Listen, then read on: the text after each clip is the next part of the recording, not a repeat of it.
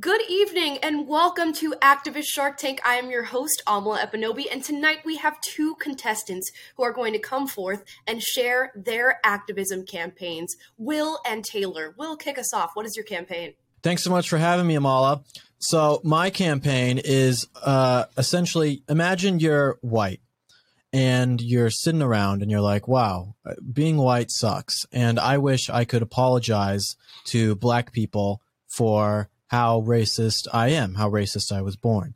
You can now get on your phone and order a black person to meet you somewhere, and you can apologize to them for your racism. It's called pizza. I don't know what the name is. We're working on that concept, but it's a great app, and you can do it with women, trans stuff, all sorts of people you can order to meet you that you can apologize to for oppressing them. Wow, and what are you asking for an initial investment? 77 cents for every dollar of $500,000. It's really interesting that you're asking me, a black woman, to invest in your white company. It's already starting off at a low point for you, I'm going to be honest. Will, let's go on to our next contestant, and that is Taylor. Well, that was a very interesting pitch, but I think mine solves a very important need that we should be talking about. So we've all been there scrolling through social media, and all of a sudden you see a very upsetting viral video that may or may not be taken out of context, may or may not portray something that's happened recently, but who cares? You're angry, you're riled up, and you need to go be an activist. And so you and hundreds of other people, sometimes thousands, crowd the streets, disregarding social distancing measures, don't wear masks, go out there, raise your fist and start marching. But then you realize, I'm at this protest and I'm missing all the things I need to be an effective protester. Introducing Protest in a Box. In this box, we have everything you'll need to be a peaceful and effective protester. So first we have a brick that you will have available to use that you can throw through the windows of black-owned businesses to make your point about racial justice. We also have a baseball bat to beat people that disagree with you, and a Molotov cocktail mixing kit, perfect for all of those times you need to set Wendy's on fire, and a knee pad for when you need to kneel down and kiss the feet of black people and apologize to them. But wait, if you call now, we'll also include this money sack that you can put all of your cash into for your reparations payments. And so thank you for supporting my reparations in a box or protest in a box kit. And that's my pitch. Wow. I have another idea. Will, go ahead. What's another idea? Is this one recycled from a TikTok skit as well? No, it's not. No, this is all original. Okay. This one, imagine you're out in public and you see a nasty conservative person, and this conservative person has views that are different from your own, and that maybe there are many of them, and their facts and reasoning are hurting your brain. And so now introducing the echo chamber. Essentially, it carries with you like a briefcase, but you open it up and it turns into kind of a tent canopy, and there's mirrors all inside, and you can go inside of it and speak your ideas into it, and they'll all bounce off, and you can listen to yourself talking about the same ideas that you only hear everywhere else, and you don't have to deal with those nasty conservatives. So wow. Echo chamber in a box or in a briefcase. I've got to say, you two are the strongest contestants we've had thus far. Will, with your first idea, I'm probably not going to invest in that one just because it requires black people to come to white people, and I don't think that should ever be the case. As far as both of your ideas go, the protest in the box and the echo chamber, I will be investing $1 million in both of these ideas. Thank you so much for being on Activist Shark Tank. Thank you. And scene. Wow, those are some good ideas, guys. You should really run with this. I have another one. Oh, no. All right, we don't have to do another one. Well, your second idea is basically just like Twitter. Exactly. Yeah, no, it's Twitter, but in real life. Mm. So it's like Jack Dorsey huddling around you in real life, protecting you from all sorts of mean ideas that might hurt your Amazing feelings. stuff. These are really strong ideas. I would really think about actually pitching. So the reason we did this, Amala, do you want to introduce why we did this? Yes, well, there is a new TV show that's going to be coming out featuring Usher, Julianne Hough, and Priyanka Chopra, featuring activists. They're going to be on this show shouting about their campaigns and doing social media activism. And the winner of the show is the person who gets the most social media engagement. It's honestly ridiculous. The Activist is a competition series that features 6 inspiring activists teamed with 3 high-profile public figures working together to bring meaningful change to one of 3 vitally important world causes: health, education, and environment. Activists go head-to-head in challenges to promote their causes, with their success measured via online engagements. The 3 teams have one ultimate goal: to create impactful movements that amplify their message, drive action, and advance them to the G20 summit in Rome, Italy. Wow. That's exciting. Do you think they'll have any conservatives on the show? I highly doubt it. And if they do, it's going to be like in reality TV where they like edit their sound bites to make them look like the most evil person on earth. Exactly. They'll have like a free market activist and they'll make them look like the dumbest person on the show or something like that.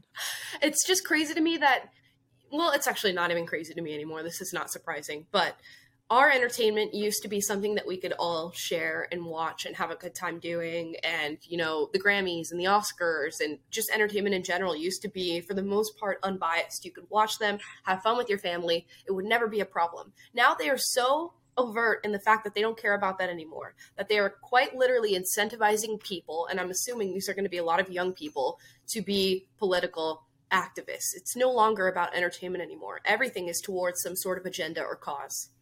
I know, you can no longer have something that's just for fun to watch. It has to have some sort of direct political message at you. And this series is produced by Global Citizen, the international education and advocacy organization working to catalyze the movement to end extreme poverty that produced the recent Vax Live, a concert to reunite the world. CBS and Deviant Media. Wow. That sounds like something I would love to watch. Oh, me too. Sounds like a James Corden special, probably. Another person who I'm not a huge fan. James Corden is in that new Cinderella movie. You know what I'm talking about? As Cinderella?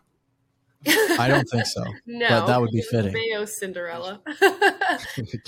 Yeah, Camila Cabello is Cinderella, which is quite strange. I thought Cinderella was supposed to be blonde. Well, I also thought the fairy godmother was supposed to be a mother, but now he's a fairy god man. Right.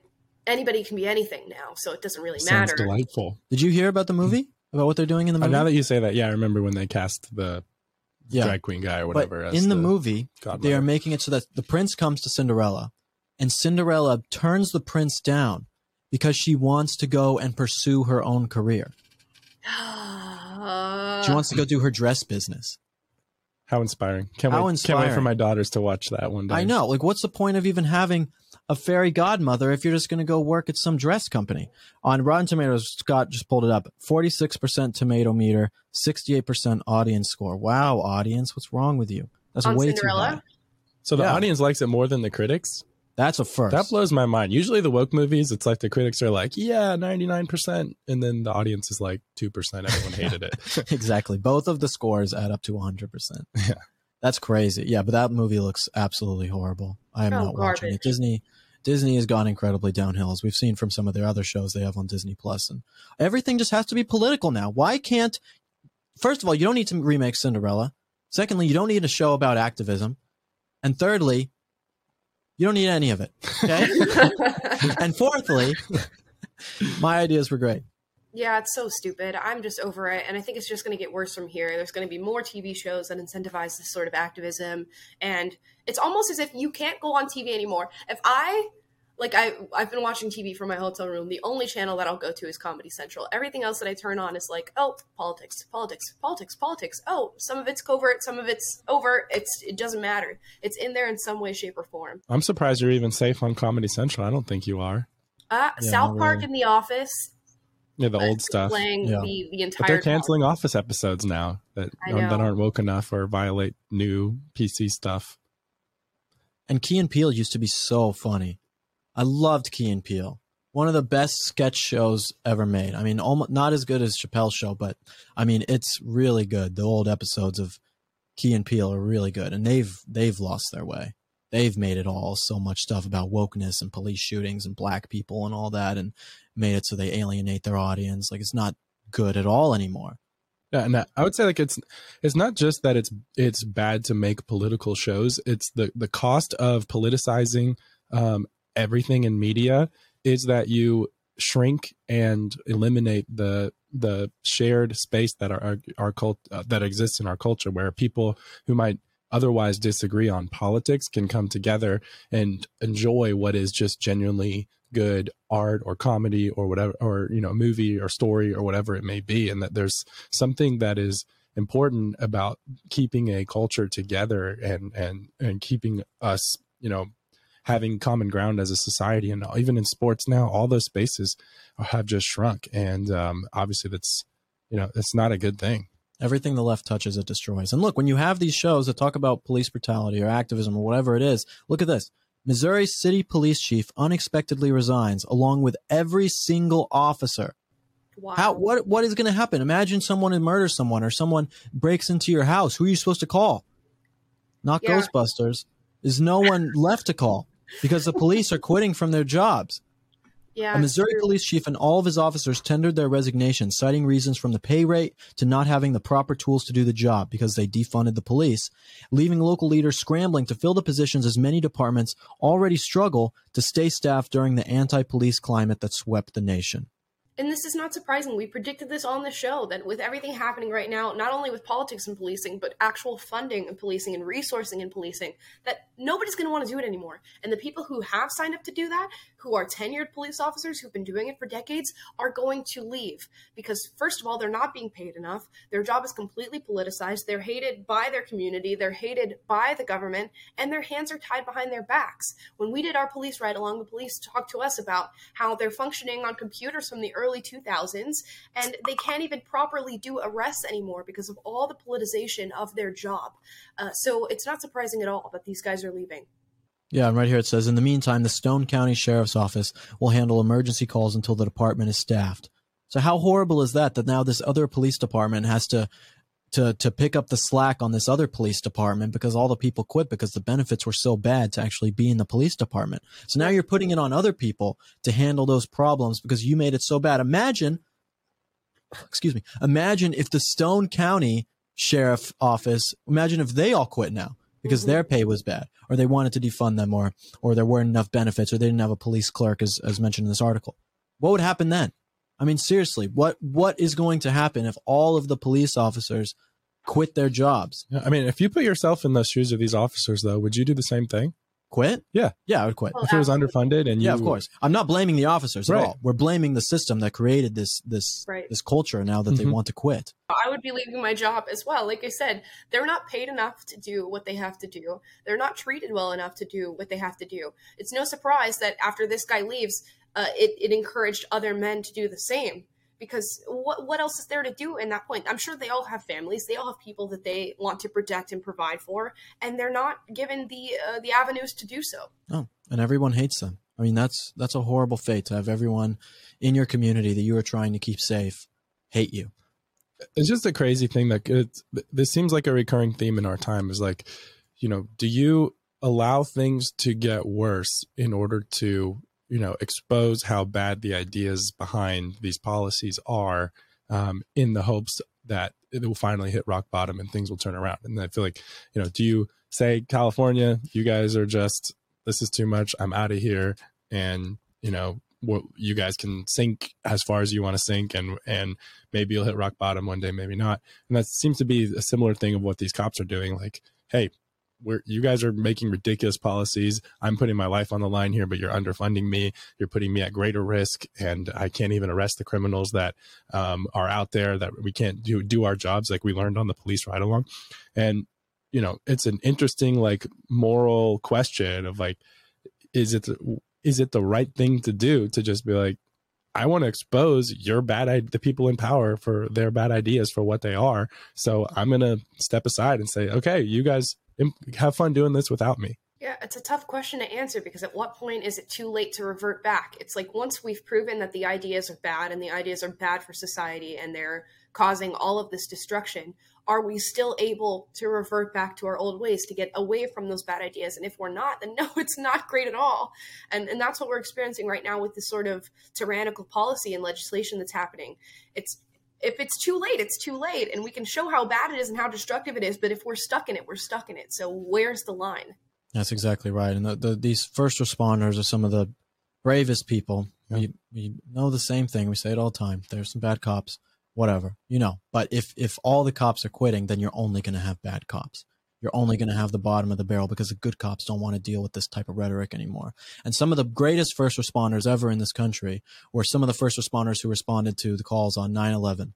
And so we have an interview that we did with Jill Simonian from PragerU Kids about Otto's Tales, a new book about 9/11 that will be perfect for your kids, and also just about the day in general and our remembrance. So we're going to get right into that. But first, I just want to mention something that I think is really important. I know a lot of you guys who are watching this right now, you're probably thinking all the stuff that happened yesterday that was announced and mandates and things like that. Why aren't we talking about that and going into it? I just want to say, with PragerU nonprofit status, it is somewhat difficult for us to go in and talk about this right now. We have to figure out exactly how we can talk about it. But I want you guys to know that, we haven't forgotten about you and forgotten about all this stuff going on. So we're focusing on other things on the show today. But our advice that we can give you today, and hopefully come back with more next week, is that literally, I put out a video yesterday, a reel about all of this, and you can check it out on my Instagram. And I'm getting literally hundreds of messages from people asking me what to do. And as of now, I can tell you right now that you have to be brave with all of this stuff going on.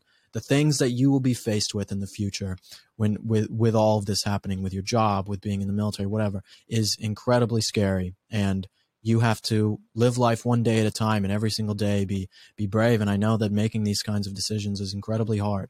It's incredibly difficult to do, but you have to think about what you're sacrificing. You have to weigh those things together, sacrificing the truth, sacrificing your values, or maybe you don't have the opportunity because you have a job or you have to provide for your family. You're a single mother or a teacher, whatever it might be.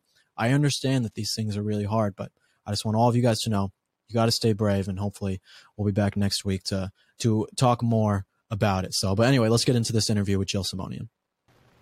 What's up, Jill? Hi, Will. So if you guys don't know who Jill is with PragerU Kids. Yes. She is the face of PragerU Kids. And the personality. And okay, all right, fine.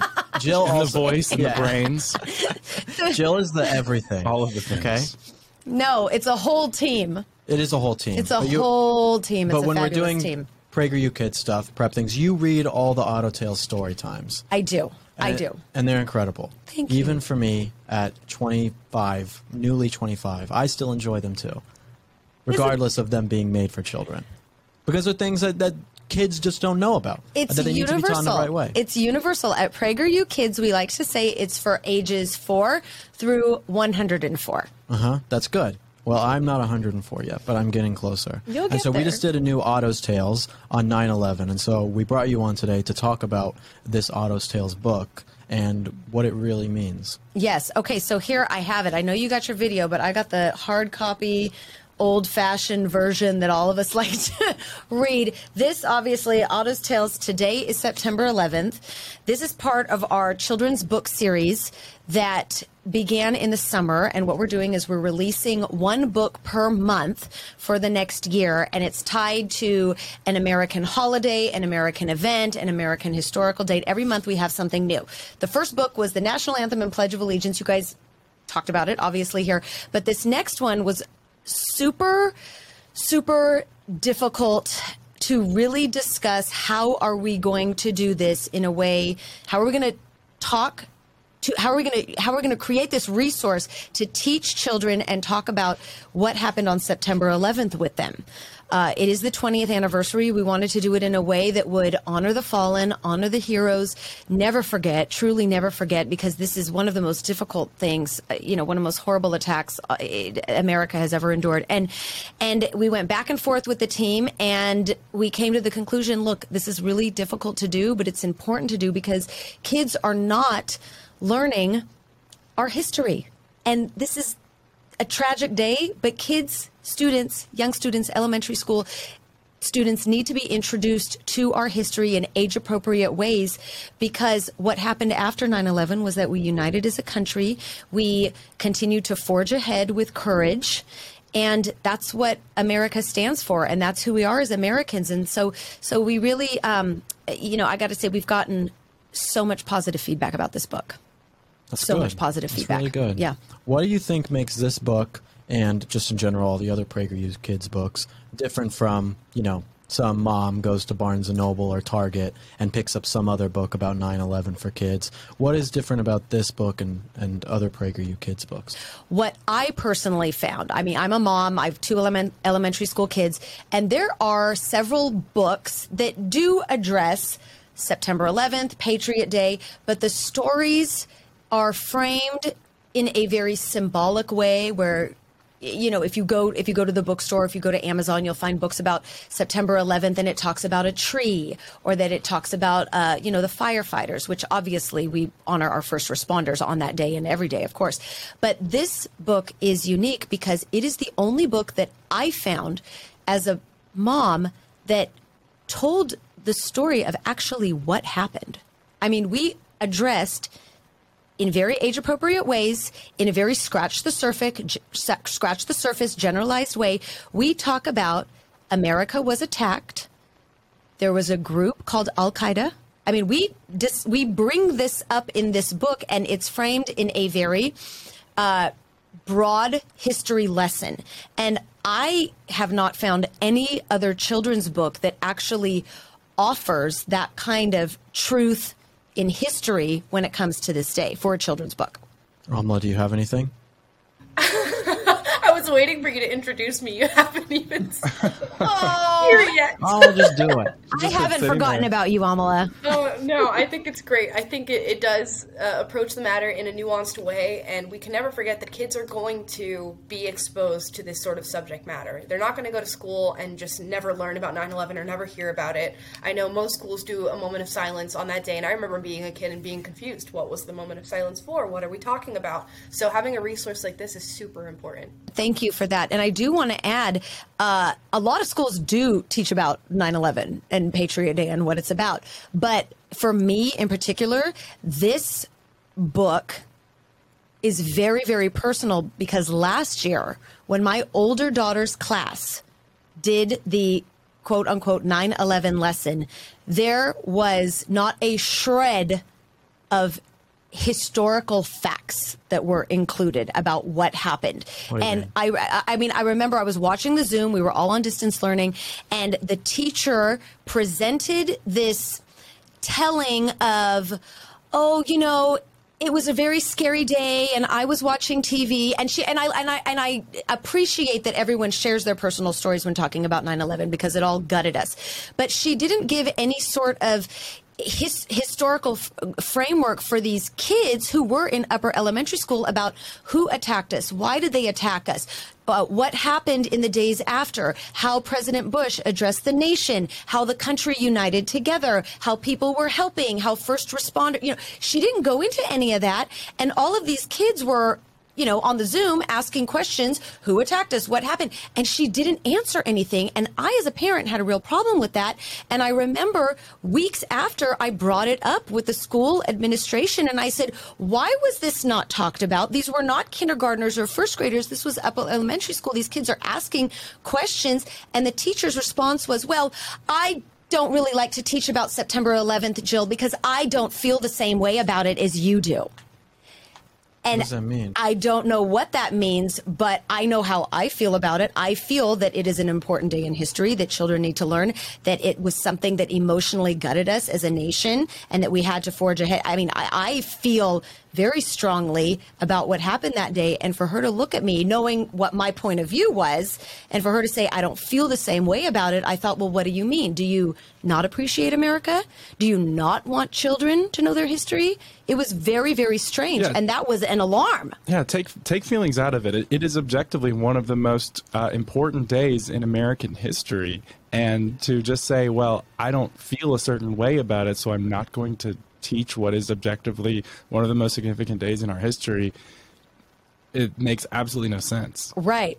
And that's one of the driving factors that really keeps pushing us to create these books for kids, because so much of what we all know is standard that children should be learning about is really being excluded, wrongfully excluded. So today is September 11th. It really is an important book, and we're presenting it as a resource and a tool for parents to obviously read, determine whether your child is ready to broach this topic, and use this as a tool and a resource to open what's a very difficult conversation.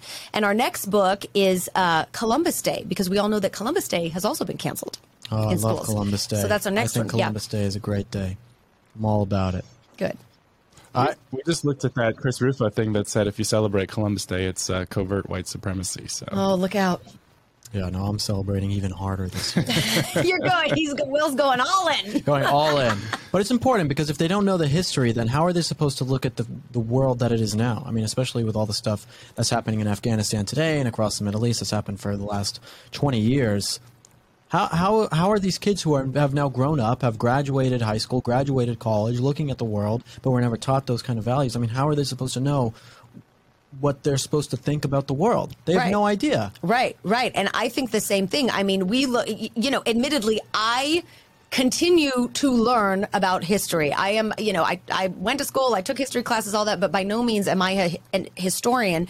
But I'm continuing to learn about it, and I'm looking at Afghanistan right now, what's happening, and working backwards, and I think you and I have talked about this, working backwards, our presence, what's happening, is happening in Afghanistan now dates back to 20 years ago, and it's rooted in what happened on 9/11. Right. And if kids do not learn our history, how are they going to understand the world around them? I have no idea. They're not.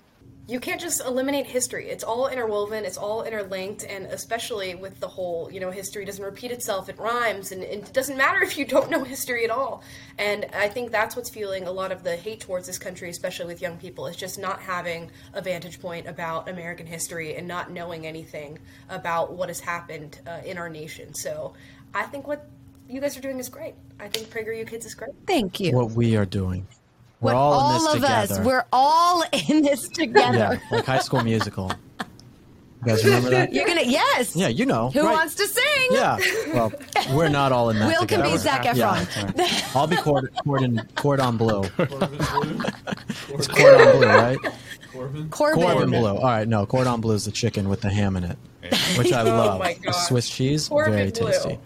Jill, we really appreciate you coming on and doing this. Where can people get the book? Okay, so you can go to our website, prageru.com/kidsbooks, to see all of our books and offerings. The book is on Amazon. Last week, it hit #1 in a variety of categories, which is always encouraging, because it just shows it shows how many people really are craving content like this for our kids that celebrate American values. So prageru.com/kidsbooks, and then always watch our free shows at prageru.com/kids.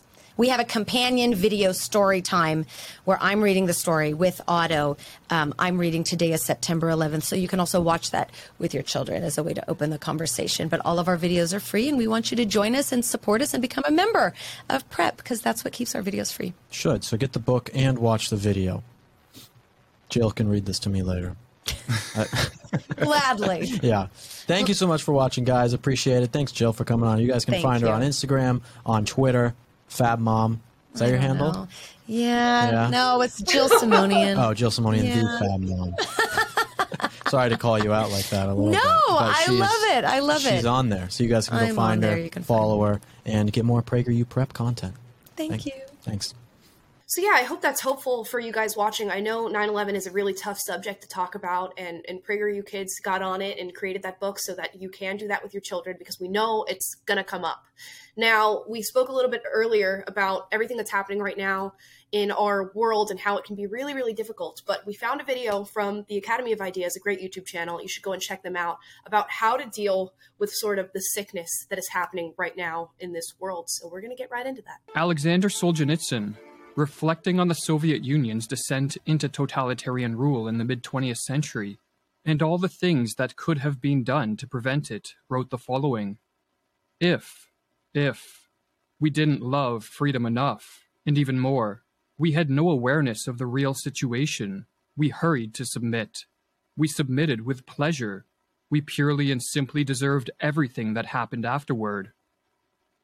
The 20th century clearly shows that totalitarianism is not a solution to any problem, but a social ill of the most horrific kind.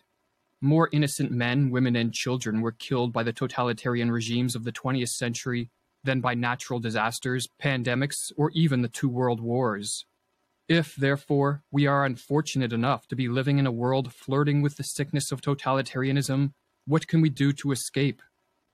In this video, relying on the insights of those who studied and lived under totalitarian rule, we are going to explore what is called the forward escape from the control of the cruel and twisted minds of would-be totalitarians. It's important to remember that there's a lot of people out there who think that this just can't happen. I tweeted about this a little while ago because I see this all over from mostly people on the left who will say, well, we have shiny social media and we have our food delivered on apps and the world is so technologically advanced now. Totalitarian, that's a thing of the past. We don't have to deal with that kind of stuff anymore. What are we, in the Middle Ages? That's just so untrue, especially when you look at the world right now and things that are happening across the world. I mean, the steps to totalitarianism are literally happening right around you in your own country, in your own community. But people don't see it because now we have all these shiny things that act as a shield or a mask or a soma, if you will, Brave New World, that mask out this totalitarian principle. So there's a weird thought that people think that these kind of things can't happen, but they surely can. They surely can. I want people to be ready for it and prepared, that it's like we're not just thinking that this is something from the past. This can happen now. Right, it's true. And not only can it happen, but it's the easiest thing to have happen, because when you have somebody who stands there and says, well, I'll take care of you, I'll make sure that everything is fine, and I'll make sure that you remain in all the comforts of your life that you have currently. That's the easiest thing to do. It's so much harder to fight for your God-given rights, to fight for your individualism. It is so much easier to submit to somebody, and I think this video sort of highlights that. Yeah, the part that stuck out to me is how they said at the very beginning, the Solzhenitsyn quote, he said, we deserved what happened, because we complied, because we didn't stand up. And, I've thought about that in reference to some of the craziness that we experience in California. It's like, California deserves the terrible quality of life and the homelessness and the taxes and all that stuff. The people deserve it because they keep voting for it. And in the same way, like as the cloud of tyranny descends over our country, it's like we will deserve it if the majority of the people just comply and go along with it. That's what you sow is what you reap, or what you get, what you're asking for. But all that underscores the importance of people who see through it to stand up, because now's the time to fight like hell to make sure it doesn't happen and to wake up as many people as you can. Because you could just sit back and say, well, let it come, they deserve it or whatever. But once it's lost, kind of like Amlo was saying. So we will contrast it with 2 other ways to escape from the hardships of living through an attempted totalitarian takeover: the backward escape and the physical escape. The backward escape entails dulling one's awareness of the reality and precariousness of one's situation through the use of drugs and alcohol, or by zoning out in front of screens for hours on end. The backward escape can provide short-term relief to feelings of anxiety, depression, and boredom, but the more one relies on such activities, the more one's mental health deteriorates.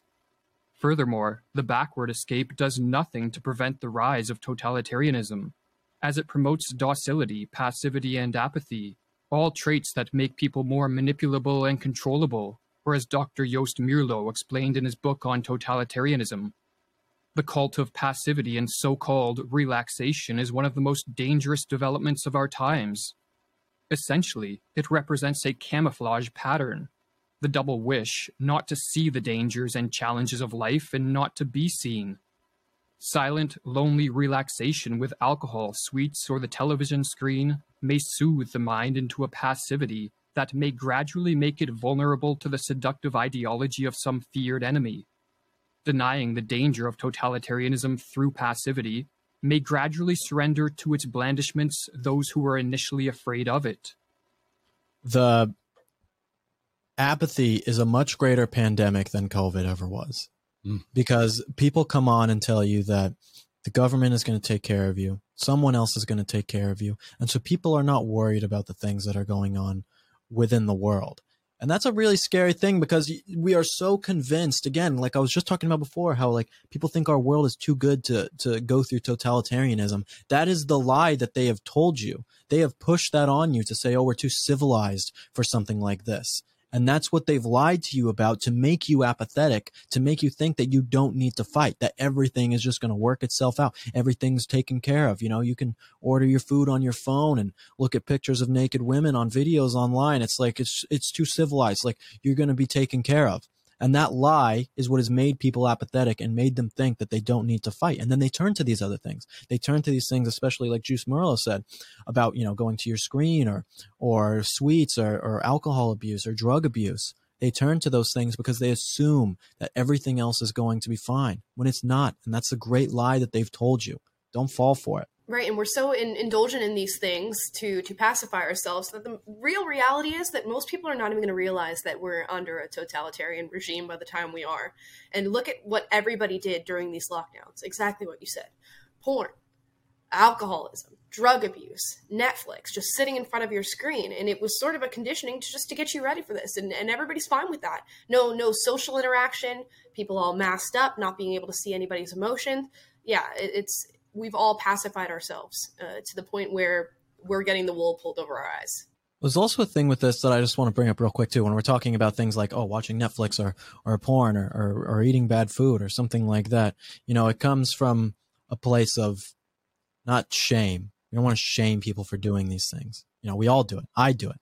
Omelette does it. Taylor does it. We all do things that are pretty stupid, and we waste our time on things all the time. That's just what human nature essentially is in the 21st century. But there's a difference between realizing that these things are not so great for you and trying to be better about it and saying, okay, maybe tonight I'm not going to watch as much Netflix and I'm going to go and read or do something like that. Maybe you even go and read my new book, How to Win Friends and Influence Enemies, which you can pre-order now. But it's like taking active steps to improve your life in that way, and not saying, oh, it's all just fine, and anyone who tells me that this lifestyle isn't fine is weird or just trying to control me. It's like, I think that there are things going on that we can all realize are not that good for you, and we should all try to work on these things to be better, because that's why people are apathetic, because they only waste their time on these kinds of things.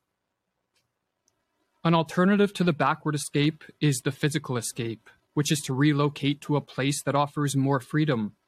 This form of escape has many benefits, for given that we have one chance at life, why not live somewhere absent the stifling control of corrupt and power-hungry politicians and bureaucrats? But there are problems with this form of escape. Firstly, for many people, it is not practical to pack up and move to a new land. Furthermore, if we live at a time when the rise of tyranny is a global phenomenon, the practicality of the physical escape diminishes further, as the sought-after pockets of freedom are few and far between. What is more, if totalitarianism is permitted to proliferate, the places that are free now may not remain so for long. Running away, like escaping backward, is not the ideal solution to the rise of totalitarianism. Instead, the solution is to escape forward into a new and better reality. What does the forward escape entail? There's one thing to bring up here I think is interesting is I'm very split on this, on going to places then like if you have a bunch of conservative people, or don't even have to be conservative, just people who share good values, and you say, we want to go balkanize and we want to all get into a town in Idaho and start our own town and have your school board that teaches the right things to children and have church community values and things like that. It's hard to tell if whether those things, it's like, obviously that's good in a vacuum. Having a community like that where you live is good in a vacuum. But again, like he's saying in the video, the totalitarianism eventually will probably reach you as well. So you can balkanize and go out and make your own society and do all these things, but eventually it will reach you. I mean, it's like Mordor. It's like he starts there in the east, but then eventually the powers of Mordor and the Ring creep into all of Middle-earth. I mean, it's the same thing, you know? So you have to be mindful of that if you try and move somewhere else. Like you leave California to move to Texas and you're like, well, I guess everything's just going to be better now and you don't have to do anything. That's not how it works. Mordor will reach the Shire. Mordor will reach the Shire really does embody like that quintessential, hey, we've got our safe little life and we've got good food and we've got, our lifestyle that we enjoy and we're just safe here. But the problem with that is there's a big, dark, scary world out there, and it will come to get you if you just choose to remain ignorant. The forest of Buckland will burn. There won't be a Shire, Pip. No comment, Amala. Not after the Lord of the Rings stuff, no. Stifled. The notion that totalitarianism can be defeated through compliance. Many people cede to the commands of would-be totalitarians because they believe that so doing is the quickest means to return to some semblance of normality. But this is a cowardly and ignorant way to act. For compliance only emboldens totalitarian regimes, a point emphasized by the political philosopher Hannah Arendt in her book, The Origins of Totalitarianism. Well, I think we'll end it here today. We're going to get into some other stuff in the show, but talking about this one is incredibly important, this point that he just made in the video. And I think it might be the most important point that we are looking at right now, because I do this on social media. I do this here on the show. Amala does as well. And we talk about things, like especially on my social media. I mean, I put out this video yesterday, which you guys can go look on my Instagram at The Will Witt and see that I was talking about compliance to things that I think are unfair and totalitarian. And there's people in the replies and saying, just do it. Why not just do it? Why don't you just do what these people want you to do? Why don't you just walk into a store and wear a mask? Or why don't you just crawl on all fours? Because that if they said that you slither along the ground with Vaseline on you like an eel, then you'll cure COVID, right? Just do it. Fine. It's for the greater good. It's so annoying because that's not an argument in terms of any sort of logic. Because saying just do it because someone else told you to do it is not a good faith argument. All it is a bad faith argument. And so people who say that to me when I say something that you shouldn't do, people say it's not that big of a deal. Just do it. Just do it. It is a bad argument to make because you are not giving me any sort of reasoning on why that is good for me. Just because someone else said it does not mean that is good for me. Right. That doesn't help me in any way. So if you're going to counter the things that I say here's why you should do it. Not because just do it because it's easy and someone else told me to do it. That is a horrible argument. And it's why we are in the position we are now, because people say, well, just do it. And that's the loser mentality. I am not a loser. That's how it gets its grasp on your society, is with these little things that just do it. Well, at first it's just wear a mask. And then secondly, it's just make everybody wear a mask. And then it's just get this medical treatment. And then it's just force your employees to get this medical treatment. And then it becomes, well, just rat out on your neighbor who has refused to get it so that we can take care of them, so that you can go back to normal life. It's always going to be something else. It's always going to be something more. It is never just do this. And whenever somebody uses that statement, it never applies to just that. It's a laundry list of things that people are trying to control about your life that are not going to give you any semblance of reality, any semblance of your normal life before all of this. So you have to fight back against that. And yeah, there's a very strong pressure when everyone else is on, hey, we're on the in-group. We're the ones who are for the greater good and we're listening to the experts. But the problem is those people have sacrificed their own free thinking and ability to look at data for themselves and make choices for themselves. And ultimately, when you do that, when you sacrifice your integrity as a person and you're not doing something because you've looked at facts for yourself and you've made a personal choice based on your own assessment of things to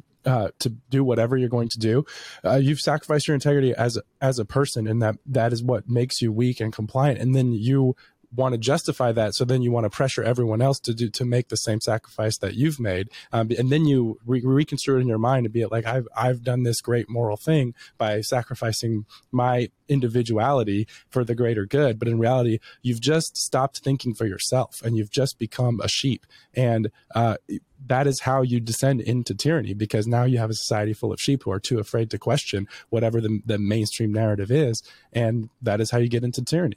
Again, not trying to shame people at all. I understand how hard this is. This could potentially, because of the place that America is in, the decisions that you make within the next 6 months to a year here in America could potentially be the most important decisions you've ever made in your life. And I don't say that lightly. I really mean that. Yeah. With the things that I'm seeing, I mean, I'm in this very closely. I'm researching every day, looking at things that everyone's saying, talking to people in bureaucracy and administration, all this. I'm talking to people all the time and researching. And I'm like, it's getting close. You need to realize that the situations that are coming and the choices that you make are dire and incredibly important. I don't want to scare everyone. I'm not nihilistic, but I'm just saying that you have a chance to be incredibly great and stand up, or you have a chance to comply. And that is the choice that you have to make. It's very true. I was watching a video of Morgan Zegers talking about the Federalist Papers this morning, and she talked about how in the first Federalist paper, how Alexander Hamilton wrote this question, and it's, are we as humans, as Americans, are we good enough people to really understand how important reason and choice are, or are we going to fall victim to accident and power and tyranny? And right now is that tipping point. Here's the line. Are we people of reason and choice, or are we people of accident, power, and tyranny? And just decide that for yourself. And if you're a person of reason and choice, you know exactly what you need to do. We don't have to tell you what you need to do or what we think you should do. You know in your heart, you know in your mind, you know in your soul what you should be doing. Also, you can't rely on the Constitution right now to protect you.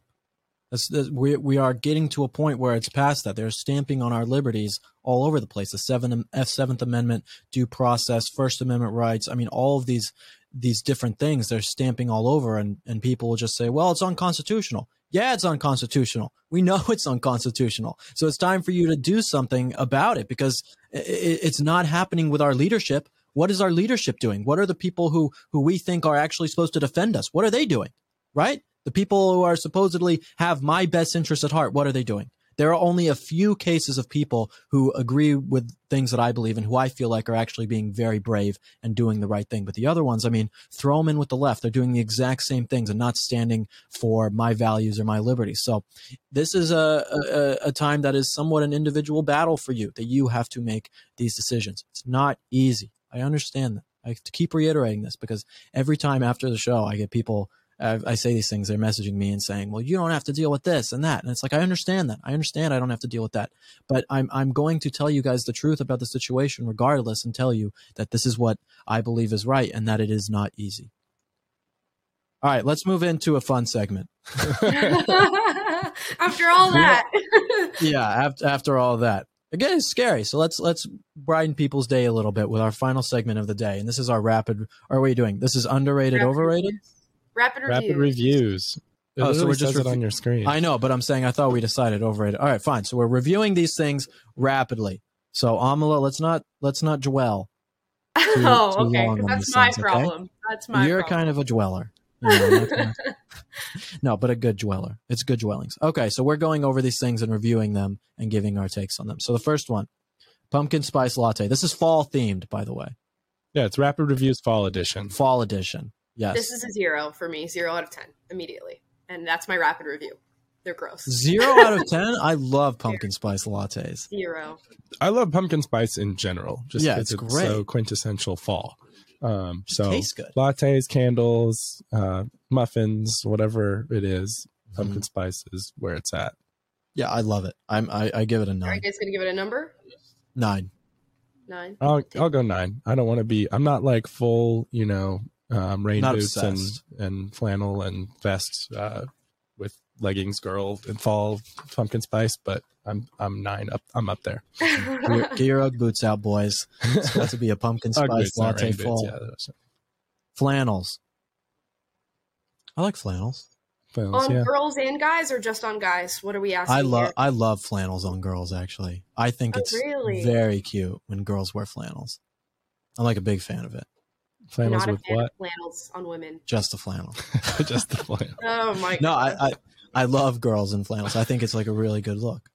Depending on how they do it, you have girls who wear flannels and they're I know it's such a broad thing. Horse girl, but there's like the hipster flannel too. Yeah. That's like all ratty and bad looking. But there's a tasteful flannels. I'm in for it for sure. Okay. Yeah. All right. What's your number, guys? I'm not like a huge like flannel person, but it's definitely like everyone should have a flannel or two in the wardrobe. So I'll give it like a 7.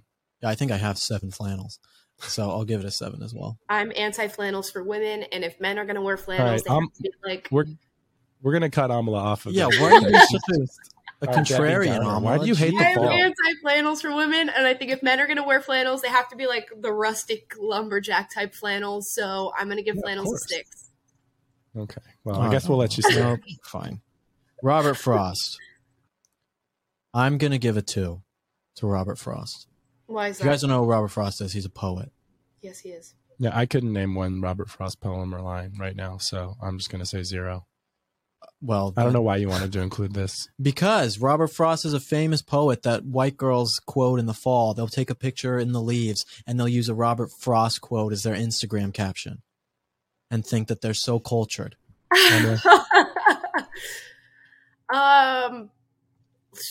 Let me think. I only know like 2 Robert Frost poems. So with that being said, I'm going to give him a 4 because those 2 poems are really good. One, I studied in AP Lit about an old man trekking through the woods and then subsequently falling asleep or dying, as some might say, but 4. The roads diverged in a wood, and I took the one less traveled by, and that has made all the difference. What is the name of that one poem, though? It's something about on a snowy evening. An old Yeah, they're man. all like some snowy evening or longing Yeah, I give him for a 4. I something. give him a 4 or 5. Fine. I don't know Horror enough about movies. Robert Frost. 0. Horror movies, Amala. 6. 6. I am somewhat anti-horror movie as well with Taylor. I give it a 3. I like some horror movies. My favorite Halloween movie is Halloween, the original Halloween, John Carpenter. But most horror movies, especially now, I mean, horror movies now is just jump scares. There's no story. There's nothing exciting about them to actually make you afraid except for, peeing your pants when the goblin comes out of the closet. There's nothing that's actually interesting about them. So, yeah, 3. What constitutes a horror movie to you? Like, if something is a movie's like super gory, it has like gory like fighting and kidnapping and stuff like Anything that. Is that a horror slasher, movie? gory, or that has demons or like terrible possession, crazy stuff, it's like Okay. I don't want to watch that. But Okay. I can deal with like spooky or scary or suspenseful or stuff like that. Yeah. That's fine. Taylor can deal with Halloween Town. I know that's pretty scary, but he's I able to love handle Halloween that. too. That's pushing it, buddy. I like some, but most are pretty. I give it a horrible. 5. I'll give it a 5, not a 6. 5. Wow. We I don't convinced her. trust horror movie enthusiasts. I'm like, there's something. Oh, me neither. What's wrong with your soul that you're so Yeah. attracted to that? Well, it's because they're not even like horror. It's like people who go and watch horror movies now. It's like you just want to see something jump out at you. That's not I fun. don't understand the thrill seeking of like, I want to feel like I could die at any moment. Like people who go to Halloween Horror Nights and things like that, I don't understand it. I don't understand why you would like that. I have been to like haunted corn mazes and stuff. Yeah. That's kind of fun. Yeah, that stuff's more fun. Yeah. I No, don't know. Because when you're in it, you get some adrenaline. It's fun. Yeah. And you It's know an they're open- actually not going to hurt you. you're not going to Hollywood. Unless- It's Right. In Colorado, they had this thing. It was like a carriage ride. And so you'd go on this carriage and then you have paintball guns and then dudes dressed as zombies. Oh, I did that. Yeah. You Zombie did that? paintball. Yeah. It sounded fun. I never did it, but Oh man. Yeah. was it fun? It's very like, what do you call it? Cathartic, because you're just like Shooting lighting people. someone up. It's like, yeah. I mean, I'm sure they're wearing like, thick clothing or whatever. Yeah, but, yeah, you know. yeah. And they tell you like not to aim at their heads or their balls or whatever. You're just like, go. You're like, what'd you say? Yeah. Leaf raking. 10 out of 10. Will wanted to include this one. I do not enjoy raking leaves. Why 0 not? out of It's so much 10. fun. 0 out of 10. It's a 0. chore. It's a chore. Yeah, but it's a chore you only get to do once a year. Oh no, that's No. not true. That's not true. Did you not grow up with a house that has trees around it? All right, you have to do it a couple times in the fall. Do it like But you do it like bi-weekly. This is spoken by a man 3 who's times never a lived in week. Florida. Now, when you're a kid and like you can like jump in the leaves and with I don't know, that's kind of fun. But it's Yeah, been 0. you don't find it kind of 25 fun years to like since that was fun. put them in big piles. I feel like there's like a manly No.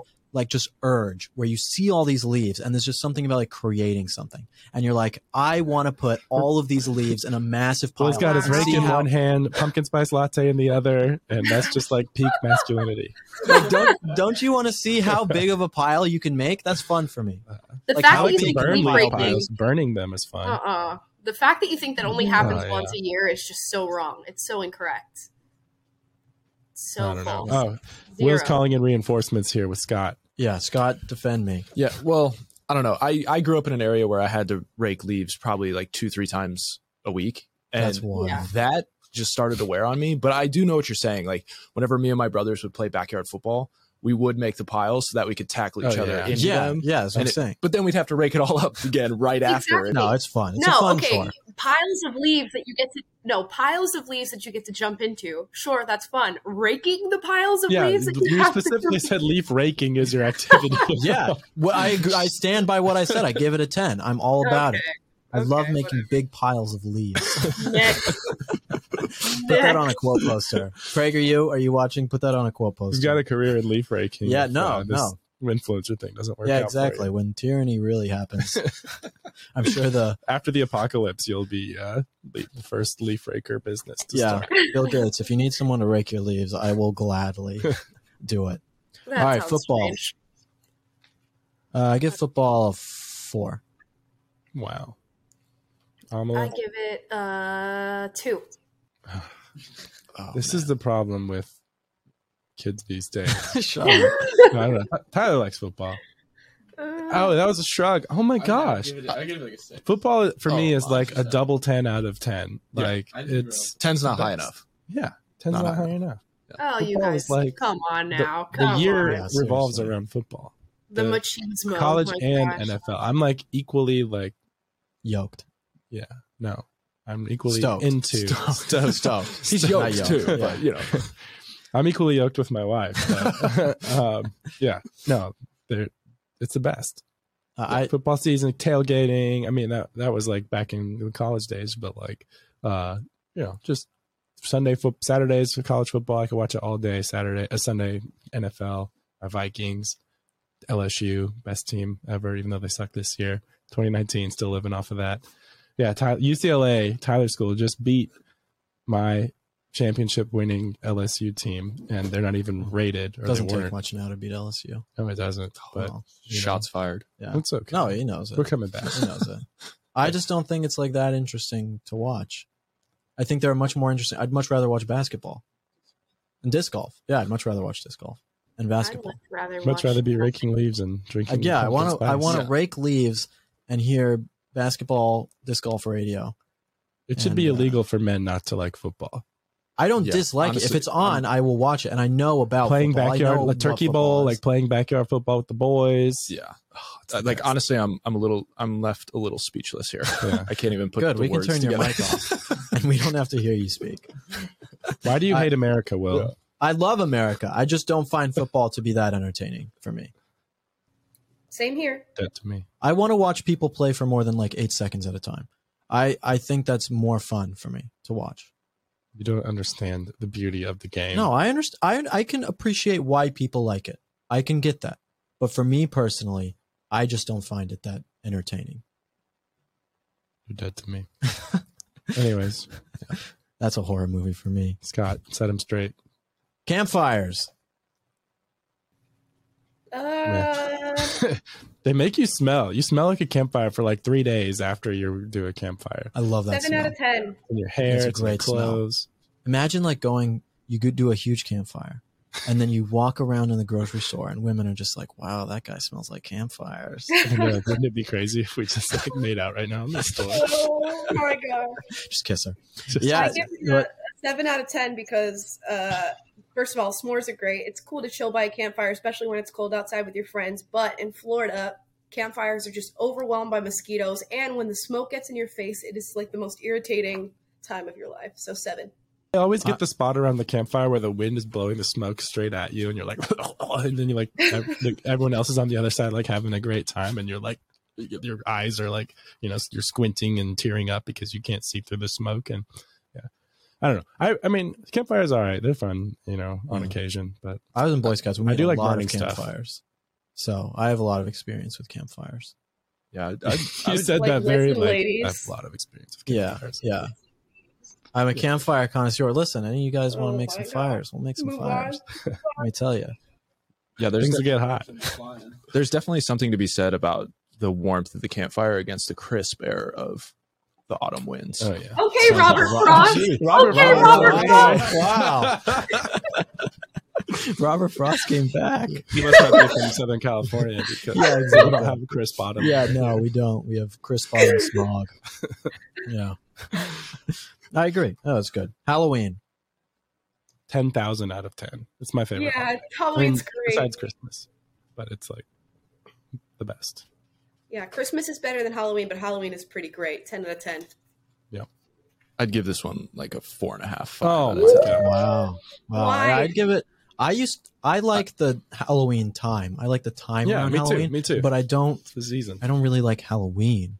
Why? Yeah, well, it's the like- Halloween season. It's like I don't. Pumpkin used to be like carving and parties, stupid and Halloween costumes. parties and stuff, and then it's like Halloween parties are it's just not that fun anymore. I love the fall Yeah, and the season, but Yeah. I don't No. I don't know. I don't associate Halloween all that much in my You own guys mind. are so wrong. How does it feel to be Yeah. so wrong? I just can't. I can't imagine. Yeah. You're no, gonna. I'm with giving it like a Amala on 6 this or one. maybe a 7. Oh What? my You God. decorate But your I love house. I love the put fall. I You just don't put on really the care about Halloween whole- movies. You turn your little candy lights corn orange. and The kids come to your front door, and you get to see all the cute little kids in their costumes. That's adorable. it's the best. Pamela, you live in an apartment. No kids are about to come to your. Okay, Your I'm talking apartment is about so my rural prior Florida, experience. okay? Okay. Listen. This is about the holiday, not about the Yes, the time. holiday- No, it is great. about the time. Well, Halloween then I like the encapsulates time. everything. I like the Okay, time. well, what's your rating for the time? The 9. Okay. Oh, But the, wow. The, okay. the actual like the Halloween night. Yeah, I'm Halloween, not- Halloween night is usually disappointing, but I've gotten so much out of Halloween season by then that I'm like, I don't even care. This is still a great time. Like all the yeah, movies. like the season. One of my Out of favorite shows on TV is Halloween Baking Championship on Food Network. I bet. Oh, it it's is. so good. It's the best. It is really Yeah. good. So Will just is disappointed because he only gets to dress up like a man once a year. Halloween night. And by a man, I mean Frodo Baggins. Yeah, Aragorn. Yeah. All right. Witches. Okay. I'm kind of into it. I give it a 7 out of 10. All right. I'll give it a 7 out of 10. I'll be contrarian here and go like 5 out of 10. Okay. I like them in as much as they're like a part of like the Halloween stuff, but I'm not like a witch person. I like my favorite. My Wi-Fi at my apartment is named Angmar, off of the Witch King of okay. Angmar. The Witch Lord King of the Angmar Rings. is not like a witch though. No, Wait, he's would a- you guys date a girl who was into witchcraft? Like, who like was just into it as a hobby? No, that's some No, spooky that's weird demonic. stuff.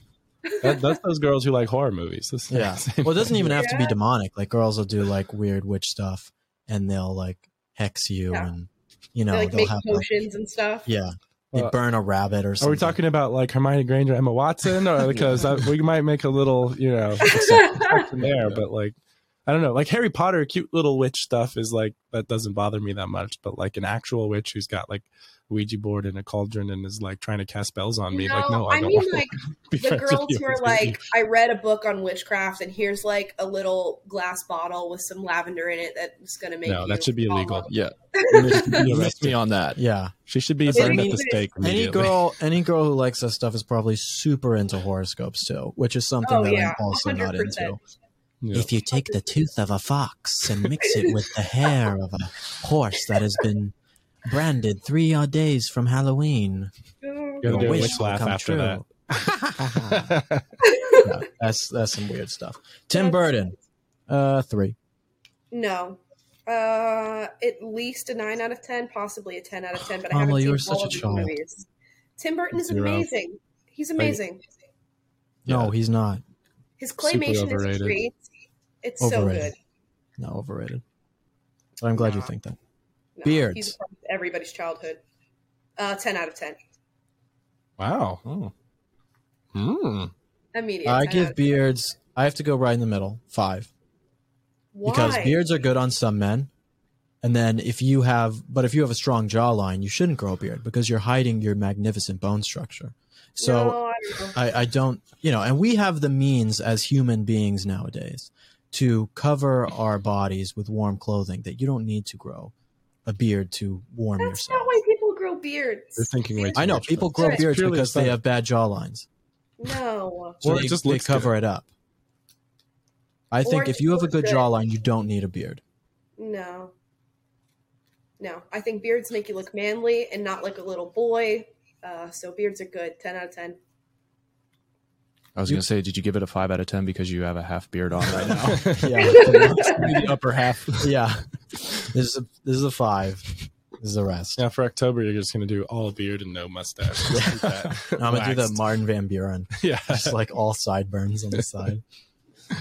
Yeah, I don't know. I'll give it like a 5. Like sometimes I'll do a beard, sometimes not, but I'm not like. All right, chocolate.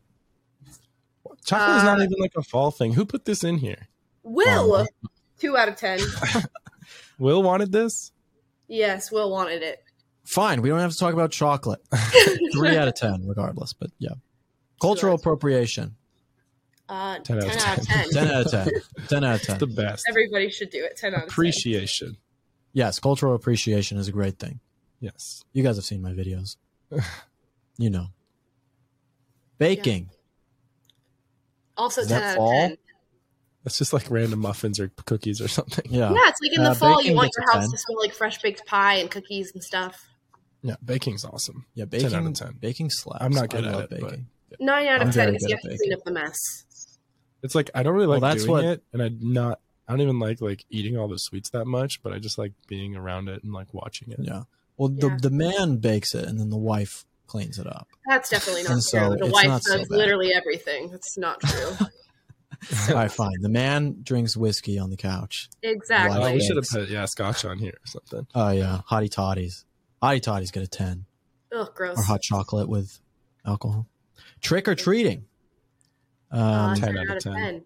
11 out of 10. It's the 11, best. yeah. You It's know, awesome. especially when you'd go to a house and the guy would have massive like king size candy bars. Oh yeah, and then you like swap your costumes around the block and come back and like hit Uh-huh. the same house again. Yeah. Or the person Gotta who would love leave the candy from candy out on their strangers. front door. Just dump it all in your pillowcase bag. Exactly. Please take one. Yeah, please take one. It's like, I am going to take as many as I would like. Were you dressed up like Dracula or something? Yeah. No, that's like Russian. Okay. Transylvanian would be a different accent. Would it? Thank you for all of the candy. I will take this. Amla, what was your best Halloween costume ever?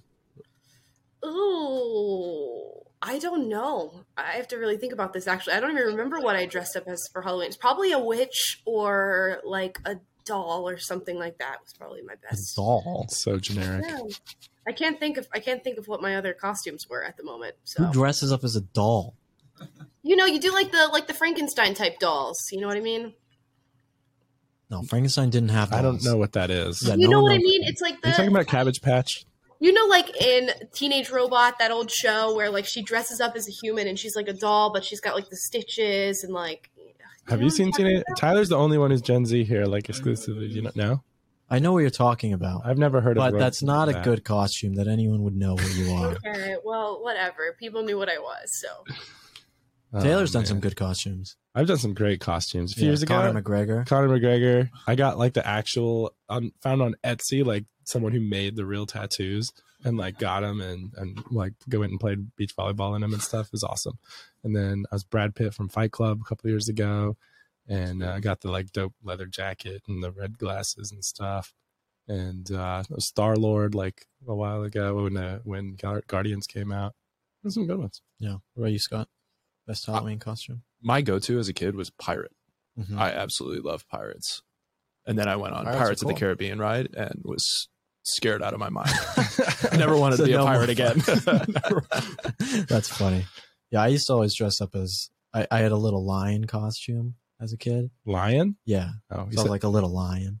oh. I'd roar, jump out at people. We didn't do Halloween when I was a kid. We did like Hallelujah night at my church, and so I was like a little Christian warrior guy with like the armor of God once, and That's so cute. Yeah. That's hilarious. It's so cute. yeah, That is adorable. like or maybe like a football player, or I don't know, stuff like that. That's really cute. Yeah, I've done a lot of strange Halloween costumes over the years, Sounds like we don't want to know what that is. which I will not utter here. But yes, some good ones. Did Top Gun 2 years ago. Yeah, Which I is cool. saw that. Yeah, Alex and I did it together. This That was year, cool. Tom Selleck. Yeah, seriously.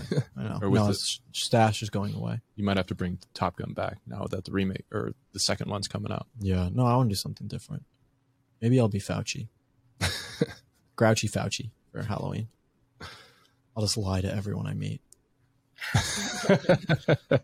That'll be my gimmick. That's horrible.